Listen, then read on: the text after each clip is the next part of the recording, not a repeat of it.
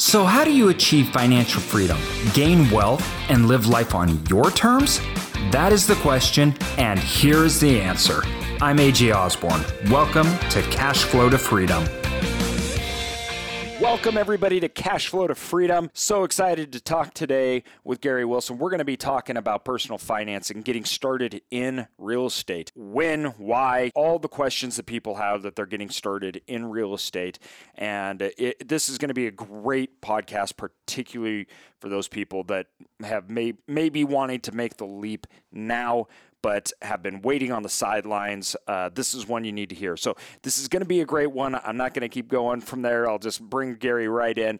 And with that, Gary, how's it going? It's going quite well. Thank you very much for having me on board, man. I appreciate the opportunity to share and help everybody learn a little bit. Yeah, appreciate it too. So now, we were talking a little before. You're actually kind of stuck in Canada at the moment, but where do you reside? It's Florida, Lake City, Florida. It's just a tiny little place up in North Florida. It's where I-10 and I-75 cross. That's your McDonald's gas station and traffic light right there. Nice. So a lot warmer there than where you're currently at. Yeah, it's funny. It's been the weirdest winter up here. We're at 660, warm, and the trees are already budding, which is really unusual for Ontario. I mean, this time of year is, this is new. But I'm okay. It reminds me of Ireland right now. Really misty, and I enjoy. I love it. It's all farms, beautiful, wonderful people. If you ever get a chance to come up here, all my fellow Americans, wherever you're from, you really get away up here. I mean, literally beyond the farms is wilderness. Yeah. I mean, total. It's amazing. That's why I like it up here. Yeah. No, I'm from Idaho. I love that stuff. So cool. That's right up my alley. I'm a big fan of Canada. Mostly western part. The Canadian Rockies are just beautiful, stunning, just absolutely amazing. I could, that whole the northern Rocky area for me is just home. Montana, Wyoming, Idaho, particularly the Selkirks and the lower part of Canada coming in there. It's just unlike anything else. It's just pristine. It's just, that Northern Rocky was the last place to be discovered in the United States. It wasn't until really Lewis and Clark came across. But when they got there too, the Native American tribes, everything like that, they were thriving because of the abundant life and everything. It's just an amazing, amazing area. But yeah, so tell me a little bit here. You focus on real estate, but what is your focus area? Where do you really like? Do you have a niche, or what do you like to focus in on? Yeah, it really is a niche. So the beginning is I started investing in January 1986. I literally just got out of college in December '85, and within 30 days I was buying my first. I didn't buy the whole house. I actually bought a house with my college roommate. Socrates is his name. So we bought this 4-bedroom, 2-bedroom house. Bathroom house together. His dad showed us how to do it. His dad was a big investor. And the other two guys that paid to rent the other 2 rooms, their rent paid our cost. House hacking. Nice. Yeah. So that's like the best place for young people to get started in real estate. I'm not kidding. My co-host who's normally on here, Rock, that's how he got started too, was house hacking. And I think that is such a no-brainer for people. You get out, you don't need your whole house yourself. Go house hack, and you're putting an asset on the balance sheet immediately. You're lowering your expense line. I love it. That's awesome. So you did that right out of college. And where was this? This was in Virginia Beach, Virginia. So okay. we were living a life, man. Parties and surfing, and just basically. Doing everything his dad said don't do. Yeah, that's how it works. So, 35 years old. I wake up, I'm like, wow, I've got a family, I got kids, I'm in the corporate world, and I hated it, Really? And I remember at the closing day, you'll get kicked out of this. When we closed on a house, he was pounding his chest like that. So, if you boys do it, I tell you that you won't have to work for anybody else when you're 35 years old. And I think I wish I'd listened to him. I started investing when I was 35 in earnest. I mean, like intentional. Building up a portfolio of small rentals. Hold on, before the 35 though, what'd you go into? I was in banking. I was a software guy in banking industry. I worked on a lot of mergers and acquisitions, and I was in the room behind the room and never saw the outdoors. And I got promoted. I left a corporate VP, and I just felt like I was dying. I mean, spiritually, that's what it felt like. Yeah. The skeleton with the cobwebs, that was me, Yep. I left out of there, man, never looked back. It's been 17 years now. And, I do whatever I have to do for my family, but I tell you, that sense of freedom, you can't put a price tag on that. I don't know how to put that. I wish I could hug everybody and have them feel that feeling of real freedom. It's true. It's interesting because the line, there's nothing more addictive than, heroin and a paycheck. And it's true. It's true because it's such an emotional, and I feel like it's like a, Pavlov response. Like it's just trained. And that's hard to break out of. It really is. I mean, even till today, it's like, for me, there's something about that consistency and everything. But when you get to a point where you don't need that and you stop thinking around that, it's like breaking free. It's like all of a sudden there's just so many more options. There's worlds of opportunity. There's, it was the same thing with me, and I was bound by clients. So I did sales, and for me it was just I had to get a new client. I liked what I did, but I was at servitude. It was literally, and I was scared to lose the clients because it meant a drastic change in my income, and what will my expense be next month? And it's like you just don't want to live like that. Life should be progressive, not always worrying about, a paycheck, not worried about getting that money in. So no, I don't know that there's anybody that can't relate to that feeling. Everybody out there saying, listen, you get sick and tired of worrying about money. You get sick and tired of not being in control. And there's another world out there, and there's all these things that you may want to or may not want to. You don't even know yet, and you want to explore, and especially at 35. I mean, that for most people, they're in their job, they're in the corporate world. They've been in it long enough to see and I think understand how that world really works, and then also start to question and start to say, listen, is there a better way to go about it? So how'd you break free? I started investing. So when I started buying little duplexes and triplexes and fourplexes and doing all that no money down stuff, and I'm not knocking the no money down stuff. It works. It has its place. It's just not every place. What I learned in that next 5 years. What year was this? So that was 86. I bought the first house. The second one was late 97. Fourth quarter 97. I bought a pair of fourplexes. Then I bought a triplex, or did I buy a duplex? I bought a duplex. And you're saying no money down. So explain to people what that is, how you did that. Because people say, first of all, it's real estate, so you have to have money. So explain. Correct. Well, the most simple example of that is owner financing. So there's the duplex, for example, was owned by an attorney. She was going through a divorce, moving to New Orleans. She wanted to sell it, and she put in there possible owner financing. I said, okay, I'll call her up. So what are you looking for? She said, here's what I want. In $42,000, 8% at the time. Bank loans were still 8-9%. So I thought, well, I'll take that bet. And she wanted $5,000 down. So I said, okay. And all I did is I wrote a check for my line of credit. So a line of credit it wasn't secured. It wasn't a home equity line of credit. It was a personal line of credit. They still do that today. So it's an unsecured, like a checking account you draw on, and that's all I did. And I've done other, like the house we bought in 86.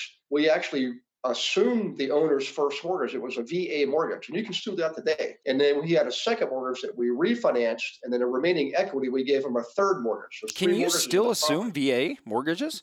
You sure can. Yep. Wow. I didn't realize that. I thought that ended. That's really good to know.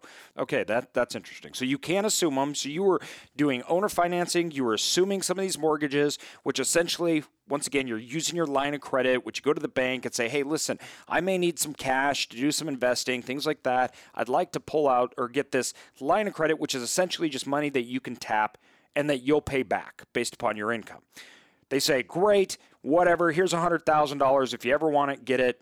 And the moment you tap it, the interest rate starts and you start paying it. You tap that, go buy a home, and that's now your down payment. So you're using the bank for the down payment on the home. The home is then cash flowing, paying for the mortgage on the home, and paying for your line of credit from the bank, right? Yeah, that's pretty much it. And there's a lot of other strategies. I want to emphasize to people, though, is I don't regret ever doing it. I'm glad I did it because it got me started. But what I learned from really more successful investors that had bigger properties, they actually were using cash, sometimes all cash. I'm thinking, okay, I'm going to learn how to do that. How did they get on cash?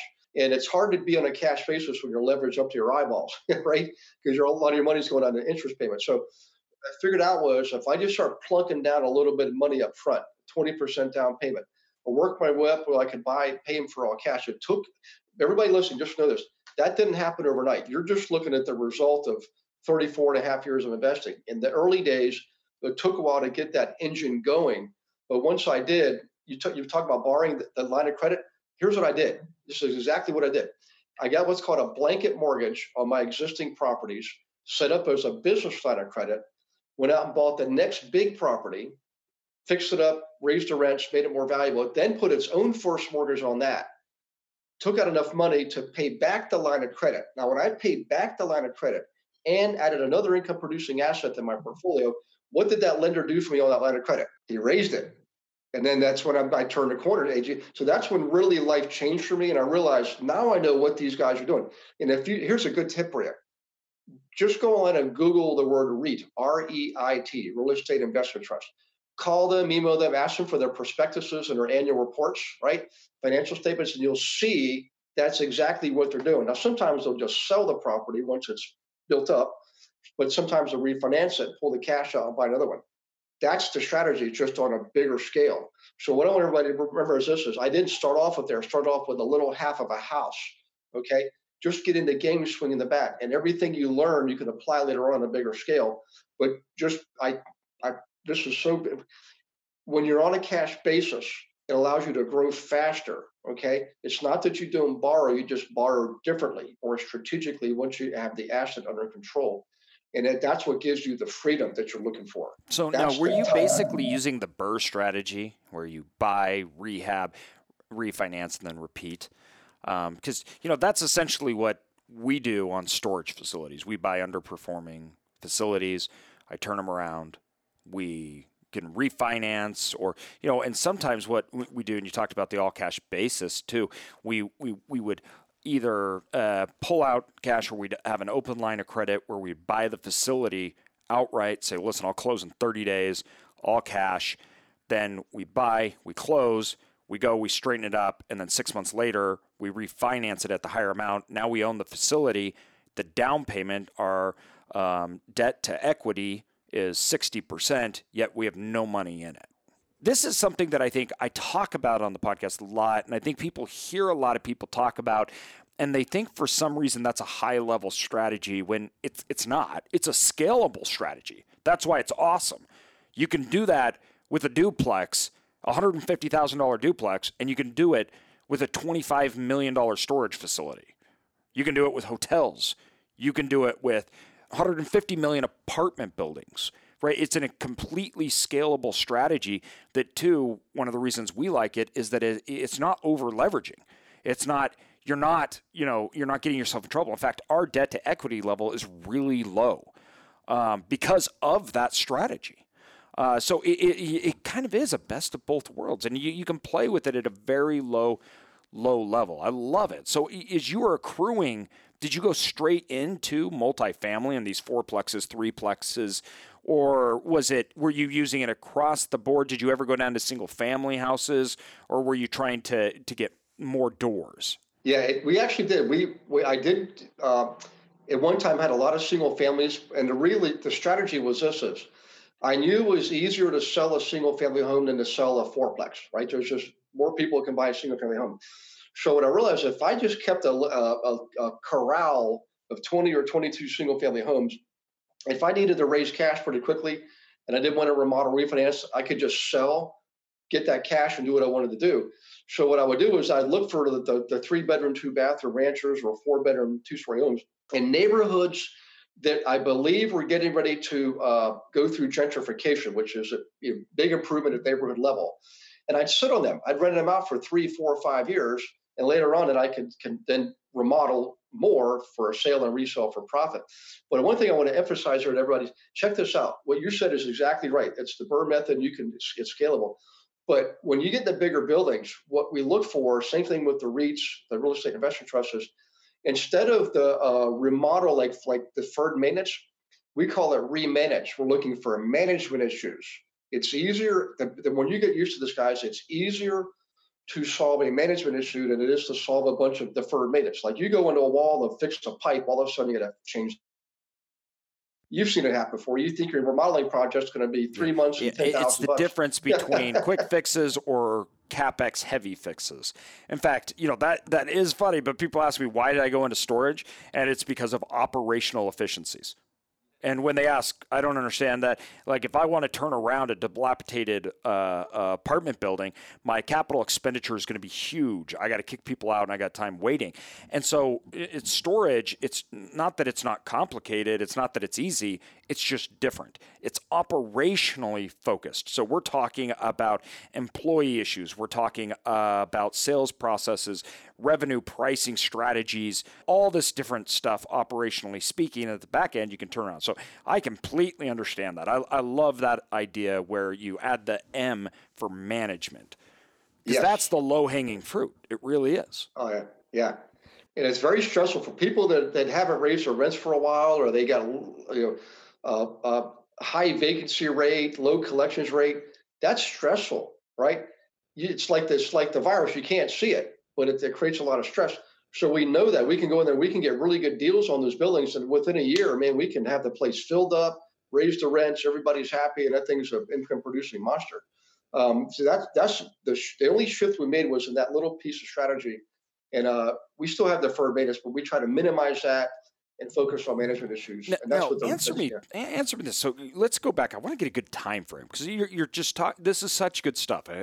I appreciate it. It's fundamental. It's universal. And there's no time constraints on this strategy, right? This is the same stuff that has been playing out since real estate was here.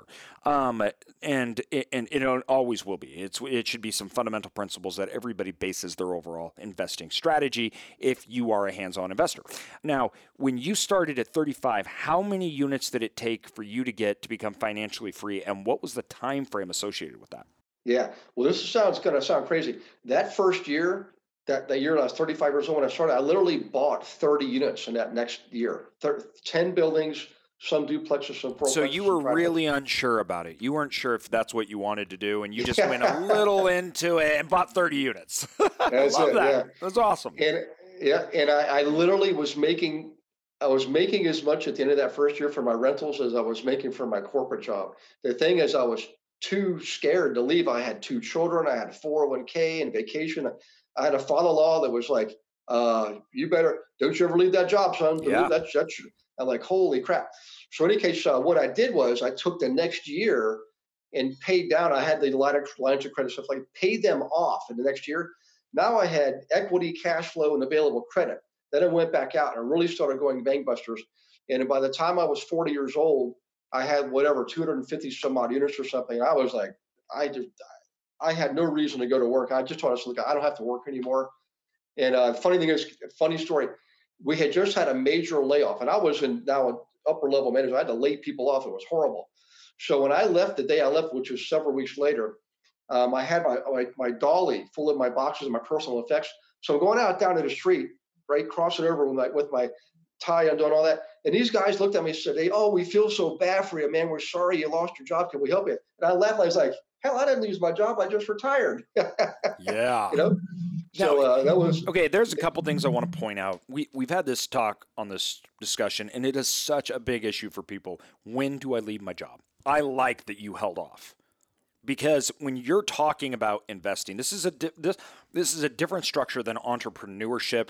More so that if I don't give 100% of time, I'm going to lose massive. We're talking about a strategic, repeatable pattern that is based upon your finances and your income in order for you to scale. And instead, you took an extra year to reposition yourself that allowed you to have the base for explosion. I did this too. When we were building our real estate portfolio, me and my partner worked for 4 years while building it and dumped everything back into it so we could have a really good platform to run and to explode off of. That's not a bad situation, because there's so many hidden costs that people don't realize when it comes to employment in corporate America.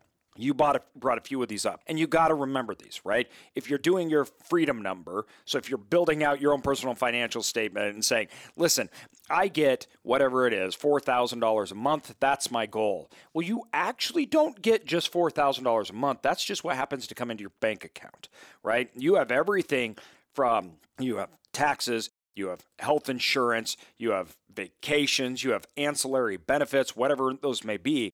And so that total compensation package, which is what you have to really analyze, is what is the total compensation that I receive from working at this employer? And that's what needs to be made off. And I can't tell you how many people are premature. They go, they leave, they realize, holy cow, this wasn't nearly enough money. Then they have to go get back and get a job. So what happens is it doesn't accelerate their growth.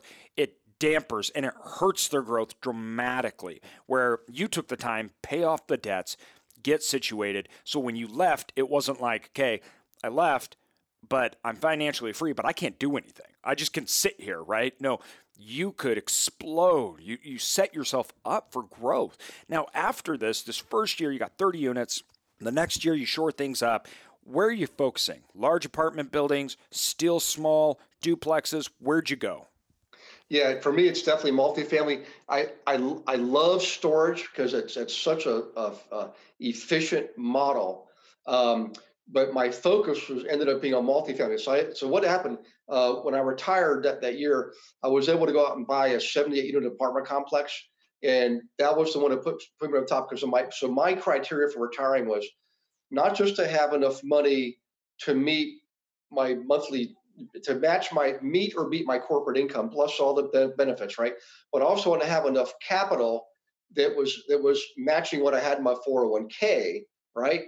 And what that did is allow me to have multiple projects going at once. I had a lot of capital outlay, but also had a lot of income coming in. So when I left that next year, I actually felt guilty. I'm like, my gosh, my neighbor's going off to work every morning. I'm sitting there on my deck with a cup of coffee, read the paper, and ended up actually working harder. And finally, about another year later, I finally realized I gave myself permission to realize I bought my own freedom, and it's okay to do that. I just had this horrible programming as a child that rich people are lucky and money doesn't grow on trees and you got to put your money under the mattress and all this negative stuff. It took me a while to unprogram all that and really realize, you know what? I can give you a big connection here. I actually I'd pray like, please God, how is what I'm doing valuable? What's the I don't feel right. And all of a sudden, this is the power of prayer. I had a guy named Austin Desimone come up to me literally the next day and he said, "Hey Gary, we got this duplex. He was a St. Vincent de Paul Society. And he said, this church inherited this duplex. A parishioner died. They don't want it. They're not in real estate. You think you'd like to buy it?" And I said, I'll take a look at it. So I bought it.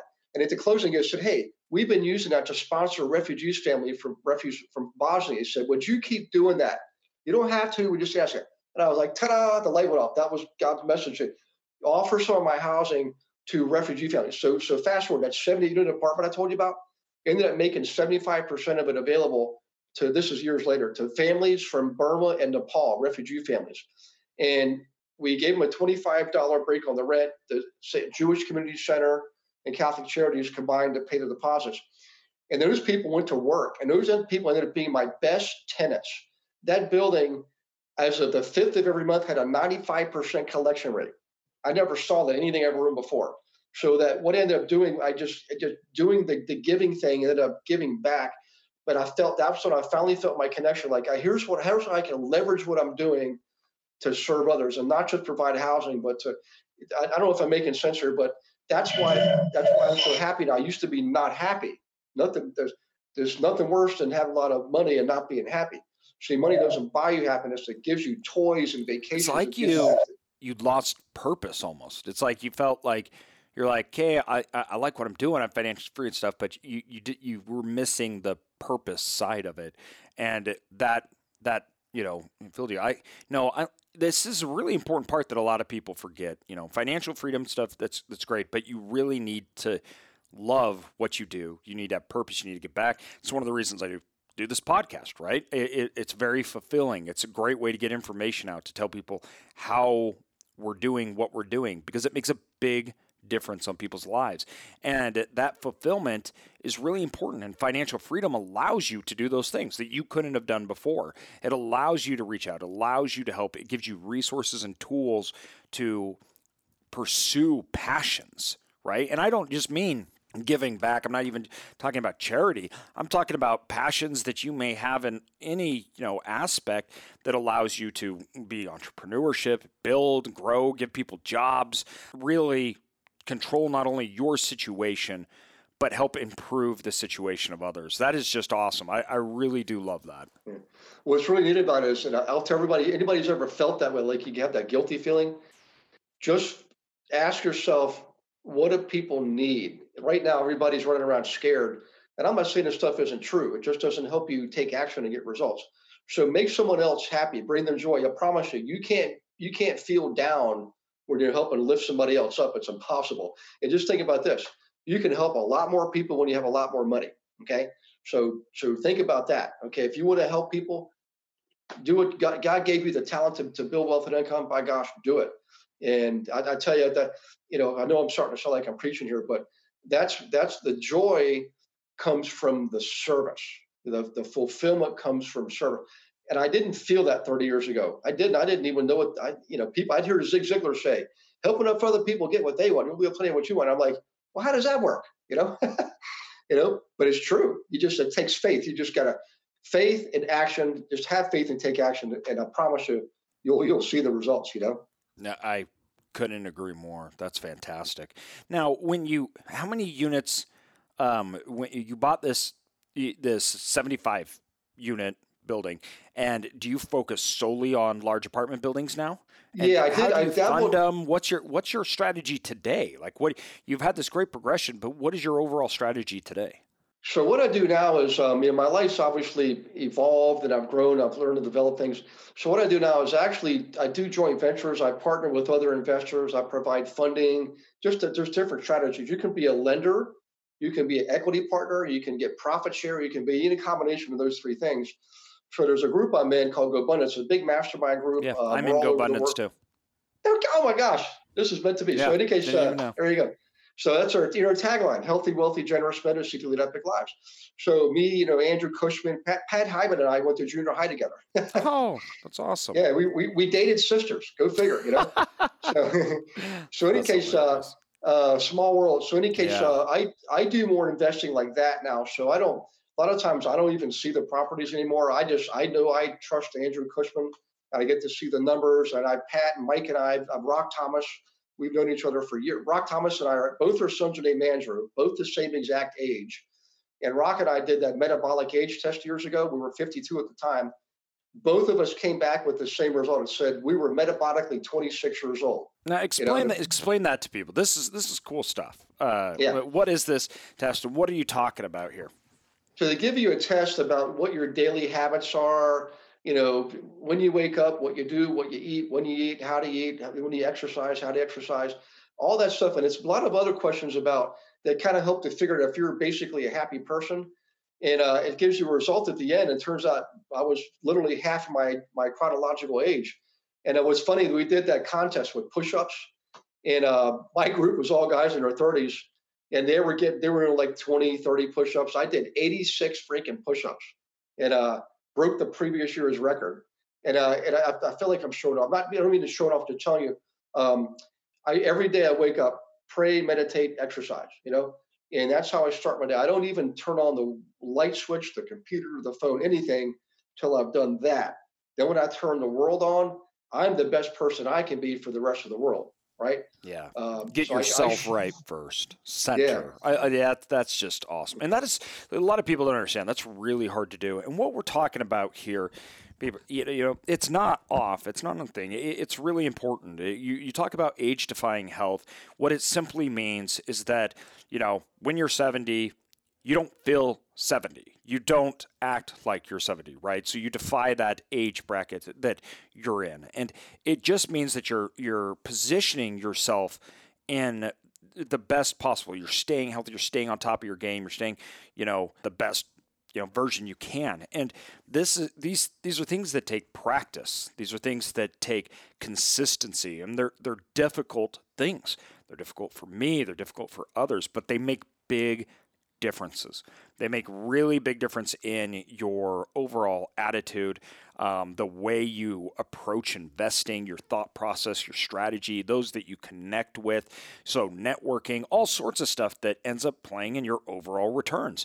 And those returns may not just be financial, but they're actual returns on life. There's no reason to be financially free if you're a horrible, miserable person and you don't feel good about yourself. Then that defies the reason. No, you want to become, financially, spiritually, emotionally, free, all these things to where you can be improving. I'm a huge believer in progress, and economic progress is it's like it's a byproduct of mental progress. It's a byproduct of personal progress. And people that are limited or can't, or restrained in some of those aspects, it's very hard to get yourself financially right when you're trailing in some of these other aspects. So it's really important, and I think that's really great. You brought that up and talked about it, because that is a great focus. But now you're basically sponsoring others, right? And so you're using your capital and your means, sponsor others to go with those. So talk to me about how you identify, what are the projects that you're choosing to get behind and invest in, and why? Well, really, what I do now is I'll start with this. See, a lot of people, when I ask them, what do you want? They'll say, they'll always go back to money. I need so much of money. This is a pile of $10 million, whatever, so much monthly basis. And I understand all that. But what I get them to think of is it's a shift in consciousness. Okay, don't think of money as the goal. Think of money as a measurement of you achieving your goal. Okay, so the money it has exchange value. Money has no intrinsic value on its own. It has exchange value. You got to exchange it for something. So what is it you're looking to exchange it for? And let the money be the measurement of that. Okay, instead of being the goal. And that really helps people put things in perspective and focus on what they should be doing. So if my focus right now is I teach. There's lots of people that teach people how to invest out there. I can do that too. I've done it for years. But what I do now is I teach the real estate agents how to work with the investors. It's like a small, tiny little world, a niche within a niche. But it's so important, because if you're an investor, like I do, when I first got started, I couldn't find an agent that could help me in the residential world. They didn't know what they were doing. I thought, my gosh, I got to teach them. Yeah. So I literally that's a really big issue. I mean, when you're talking with people, because one of the biggest things people are like, oh, how do I find a deal, right? So that the mechanics of deal flow and creating deal flow pipelines, and how those deals come in, right? For us, brokers are an intrinsic part of real estate and doing business in real estate. The flow of information, and quality ones they are literally worth their weight in gold, and they are a dime a dozen, which is a problem, because they should all be stellar. They should all be willing to help understand, but they're not. So, we work with, I think, 2 real brokers we've ever even bought properties from. 50% of our deals came from brokers. The other 50% came from our pipeline that we created to find deals. But 99% of all brokers we won't even work with, because they don't know how to work with us. They don't understand. And the ones that do, I could tell you right now, in the last 5 years, we have one broker that has received easily in commissions from us over $2.5 million. There you go. One guy. Yeah. And the only reason is he just understood what we wanted. Yeah. It's that's perfect. It's a big deal in real estate, and it's a starting step for people. So how do you, if someone's starting to get in the real estate game and they're looking for brokers, how do they find a good broker? One that we actually have. So there's we've got about probably 3,000 of them all over U.S. and Canada now, and they're certified. They're called. So everybody look for this: certified investor agent. All right. There's only one way they can get that certification. That's through me, right? Through us. So I've trained these people over the last, most of them in the last 5 years, but they're easy to find. I don't know if I can just tell you how they can find them. If they go to, there's a website they can go to. So if you guys want to go to myinvestmentservices.com. Upper banner up top, you click on members area, click on that. The next page comes up. If you're already a member, you go to the left. If you're not a member, you go to the right. And you can do it for free. You don't have to, there's no charge. Just log in, and they give you a month for free, and then you set yourself up. Then you can go in and find all these investor agents. Okay. They have profiles on this. And what makes these investor agents, like I understand, but tell people what separates these aside from your neighbor, Sally, who's been selling houses. What's the difference? We are literally teaching them how to invest. So there's two parts of this. Part A, you got to understand the product, which is investing. So we teach them, how do you flip? How do you buy rentals? How do you wholesale? How do you manage properties? And then we also teach them the marketing, which they need to know how to promote themselves and get the investors. They got to speak the investor language. So they're not only taught how to attract you and work with you, we want them to invest. We tell them, we're going to show you how to do this. We want you to be in the game with investors so you learn how to invest the right way. They'll learn as much from you and me in the field as they ever will from me in the book. So we know that. It's just human nature. Teach them how to fish, don't give them a fish. Teach them how to fish. So they're taught how to fish first and foremost, because at the end of the day, we want them to take the new commissions they'll get, the knowledge they've gained, so they can invest themselves. Because let's face it, when we go to a heart surgeon, if they said, hey, I never operated on a heart before, I've been a podiatrist my entire life. No, we wouldn't do that. So why would investors go to agents if all they know how to do is point out the pretty carpet and the chandeliers? Doesn't make sense. So these guys know what they're doing. About 3,000 of them strong. Doesn't cost you any more. But you want to use the right person, and that's who they are. Certified investor agents. No, I agree. I think a great way to break this down is when we're looking at deals and dealing with investors agents, a lot of deals are predicated on future value. These are called pro formas. I hate them. I hate pro formas for a few reasons, because first of all, they're just bull. If somebody gives me a pro forma that's 5 years out, I look at them, I'm like, what, you just like making crap up? Like, it means nothing. So, your internal rate of return is 15%, because in 5 years, when you sell this at a 5 cap and you've had a 4% rate increase every single year for the last 5 years, it's just like they're just making the future up. Now, that doesn't mean I don't use pro formas. I build them out. I need to understand the future value. The only difference is I know I can predict in a short term, but I look at the actual current market, what's existing. So I call it money sitting on the table. So the difference between today and what the rest of the market, that asset, the rest of the market is, that is tangible, I can close that gap and receive it. It's not made up. It's not future. There's the actual difference right there. That's where I look at the pro formas, right? The difference. But this whole thing about, you'll have brokers that'll give me, first of all, their numbers are wrong. Their expense items are wrong. They're attributing a 25 expense ratio when it should be 36. And then they're saying it's worth a 5 cap in a 4th tier market, and they don't understand why. They don't understand why they put a 4th cap. And I can tell everyone that's listening to this right now why the real estate agent got to a 4 cap at a 26% expense ratio. Because the guy that's selling it said, I want $4 million for it. And the guy said, okay.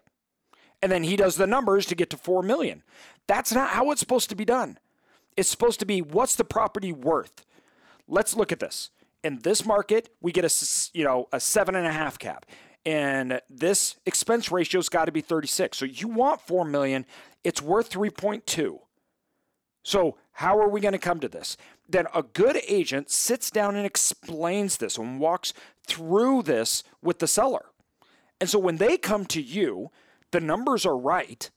And they're not making assumptions that are out of whack, and they're not trying to get to a seller's number. This difference is so important. It's so important, and so many people mess this up. And, it just, obviously you can tell I'm passionate about it because I get so tired of brokers sending us deal after deal after deal, which numbers that are just made up, they mean nothing. I have to re-underwrite it, send it back, and say your property that's worth $6 million is worth $4.5 million. If that's not even a talking point, then we're not talking, move on. And that's why, too, honestly, if you are a real estate broker listening to this, which a lot of you are, and this is a real estate, centric podcast. I'm telling you right now, 90% of everything brokers send me, I just delete. And those are the reasons why. So if you're what Gary's talking about, you fix some of these things, you get in the head of the investor. I mean, you'll be set for life. Yeah.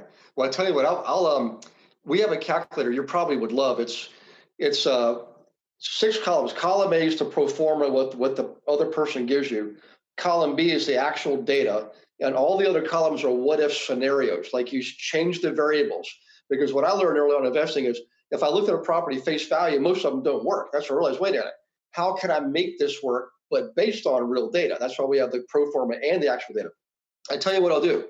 I'll send that to you. I'll send it to you today, and you can share it. It's on the website. Anybody that does go there, they can get it for free there. But I'll just send it to you, and you can share it. We'll put it in the show. We'll put it in the show notes, and you guys, everybody can download it. We'll have it at Cash Flow to Freedom, and we'll put your name on it. Thanks, Gary. That's awesome for our listeners. They'll love this. Yeah, because this is important. I use that on my personal ones. So the personal ones I use, I have column A and column B. Column A is actual, and that's where I base what I buy off of. Then column B is what I can do with it, right? And then the spread from A and B is where I make my money.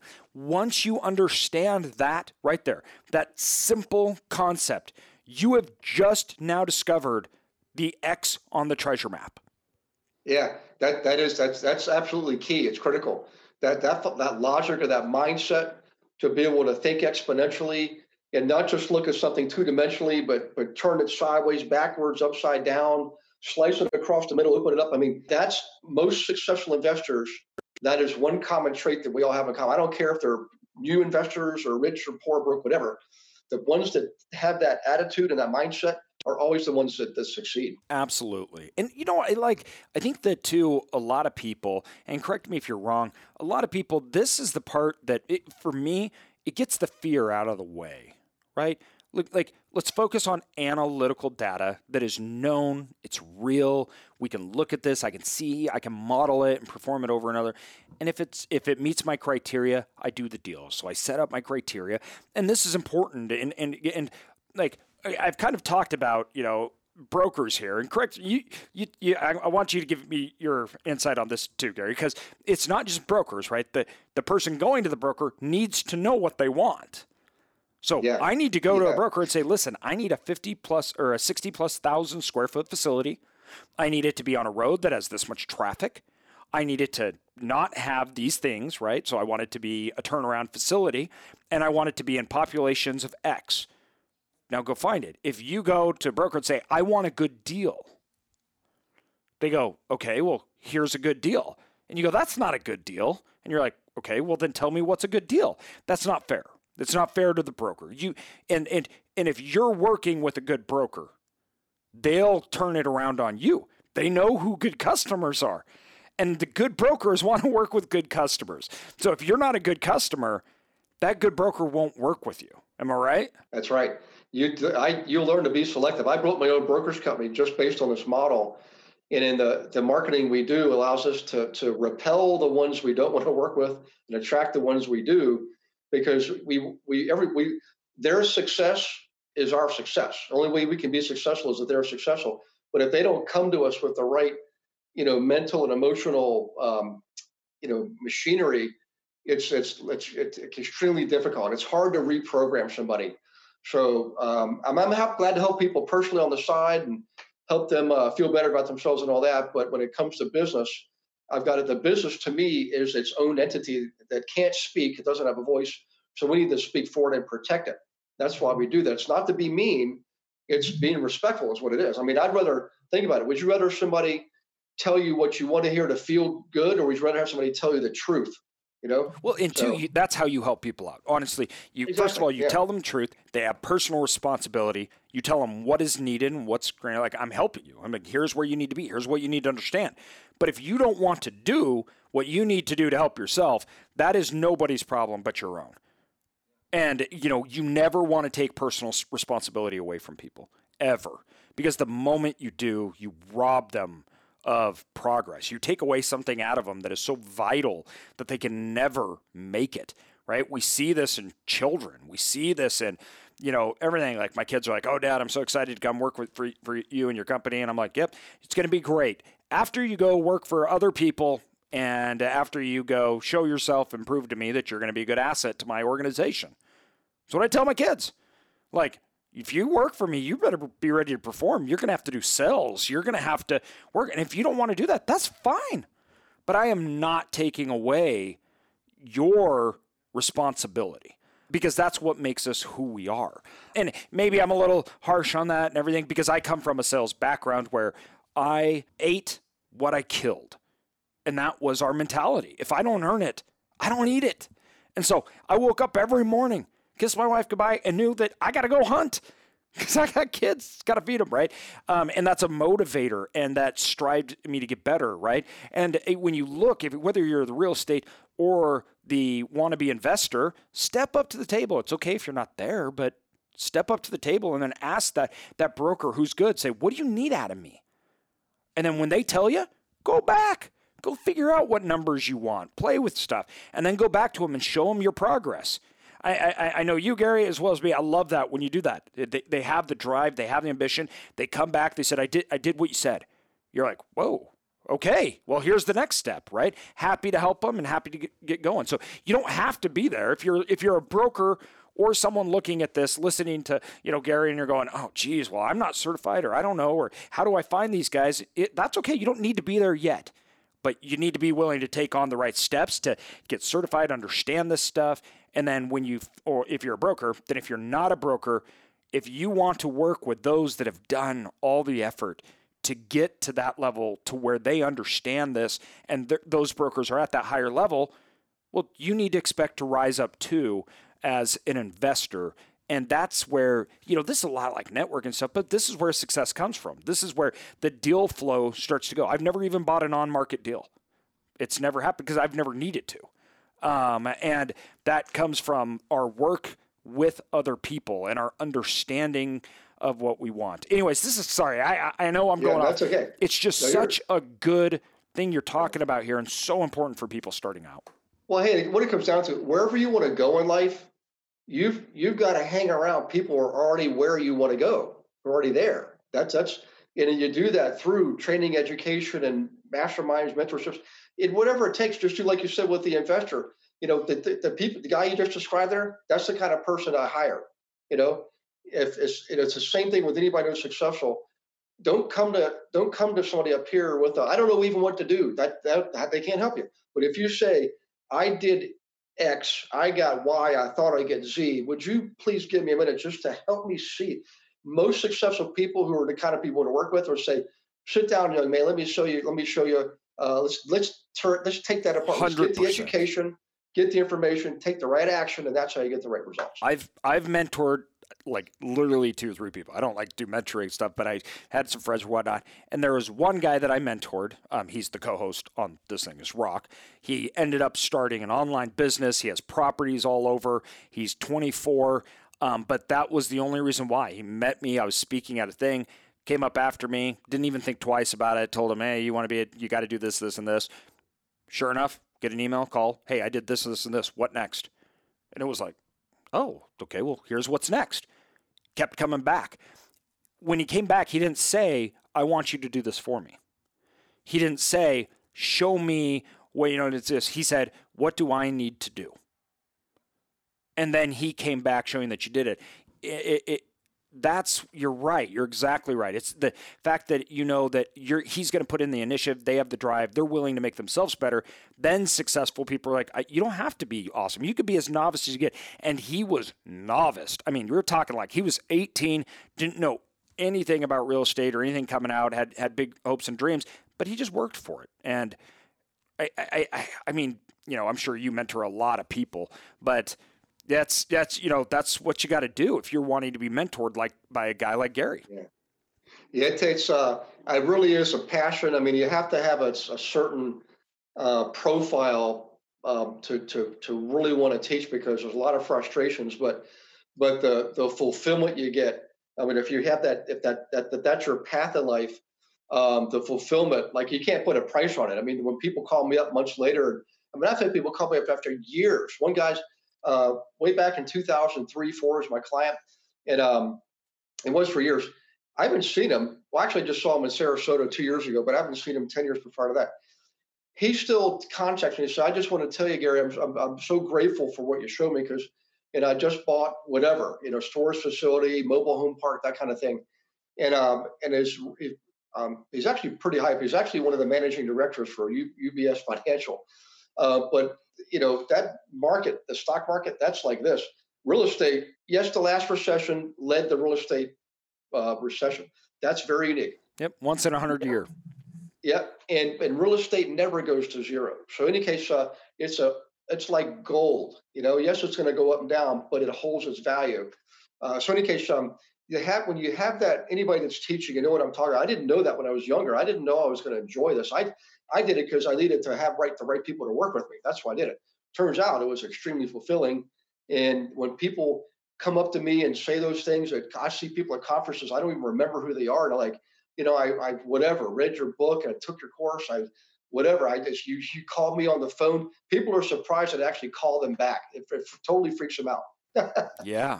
Yeah. So they are, and you brought up an interesting point I want to hit on this real estate thing. And I had a conversation with the guy that talked about this, like so much wealth was lost in the real estate crash of 2008. And I told him, like, that's not true at all. The wealth was transferred. It wasn't lost because all those homes, everything else, they're all worth way more than they were back then. So because one person lost it, another person got it, and the gains that they lost, that person now has all of it plus more. The wealth isn't gone. It's not. It's still there just because it was transferred from one person to another. And that's why in lots of these cyclical things, their wealth transfers. They're not lost. Now, that's not true like in the dot-com bubble. Lots of those companies, in fact, the vast majority of those dot-com companies are gone. They're vanished. There's nothing there anymore. A stock that was $100 went to zero. Everyone that put the money in it, it disappeared, right? That's not true with real estate. You want to hear something really interesting? And I'll start with a phrase. You've probably heard this from David Osborne. In real estate, we don't wait and buy. We buy and wait. And here's a practical example of what we mean by that. People say, I'll wait till the market bottoms out and I'll buy then. I'm like, in the meantime, you're letting opportunities go by. So check this out.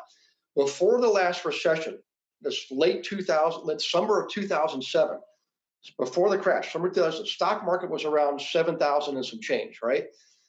Now, this current market, we're on the way back up already. It went in the last month, it dropped down from 30,000 to 16 and some change. Even if you sold at that level, think about it. You bought at less than 8,000 at the peak of the last market. If you sold at the trough in this one, it still is twice as high as the peak of the last one. I mean, the numbers don't lie. The numbers tell the truth. So don't ever, anybody that tries to play the market and wait and see, I say the wait and see attitude is I'm going to lose attitude. The people that say, I'm going to figure out what's working right now, and if 75% of the businesses are operating, I'm going to work with those people, right? Yep. Well, if you have markets, you look at good markets in the United States, they're growing at 10% a year.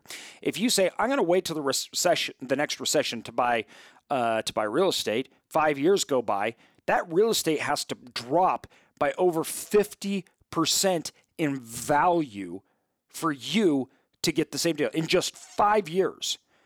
Now take that out to 10. You're talking the worst real estate crisis in history. That happened where, yes, houses lost 50% of their value, right? But they rebounded immediately. So if you bought a house in 2007 at the height of it, today that house is worth more. So in a 10-year period of time, you lost 50 and it came right back up. And to try to time, that was the only time that in the 5 years prior, if you would have waited, it would have paid off in the entire real estate cycle in the United States. You had one time in a 5-year period that it was less 5 years than it was previously. If you're trying to time that, I mean, it'll never happen. It'll never happen. So like we say, we don't time markets. If a good deal at the top of a market is a good deal at the bottom of a market, it is. 10 years later, they're all good deals, right? Why don't we go, before we go, can you tell people how to get a hold of you, where to go? We'll throw the show notes and everything in, but where can people find you? Well, I tell you what, really what I like to do is just come from contribution, and serve first. So there's two things people can do that don't cost anything. Just plug yourself in, and you got to take action. It's incumbent upon you to take responsibility. So if you go to YouTube, go to Real Estate with Gary Wilson channel, and then there's a bunch of playlists. They're all free videos. There's no hooks. There's no, hey, watch this video and get this. It's just watch the video. Just learn. There's playlists with dozens, hundreds of videos on flipping, buying rentals, managing rentals, wholesaling, being an investor agent. The other thing too is what I really think for people should do is to plug yourself in.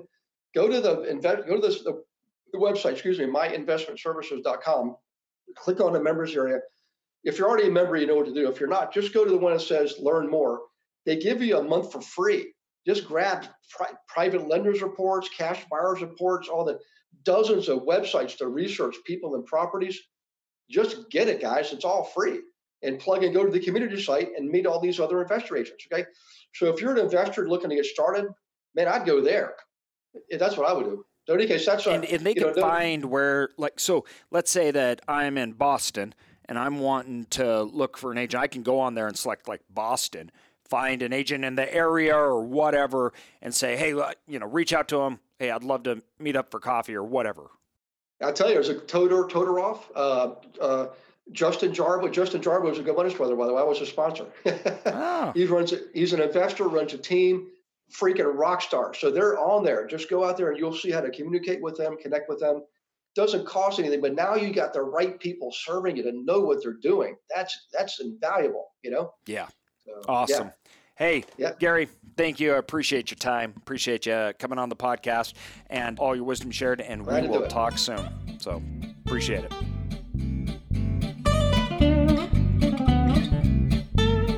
Thanks everyone for listening to this episode of Cashflow to Freedom. Be sure to subscribe to us for more, and feel free to check us out at cashflow2freedom.com or find us on Instagram and Facebook. And also, if you could leave us a good review, that would really help us continue to build out our content and our community. Thank you so much.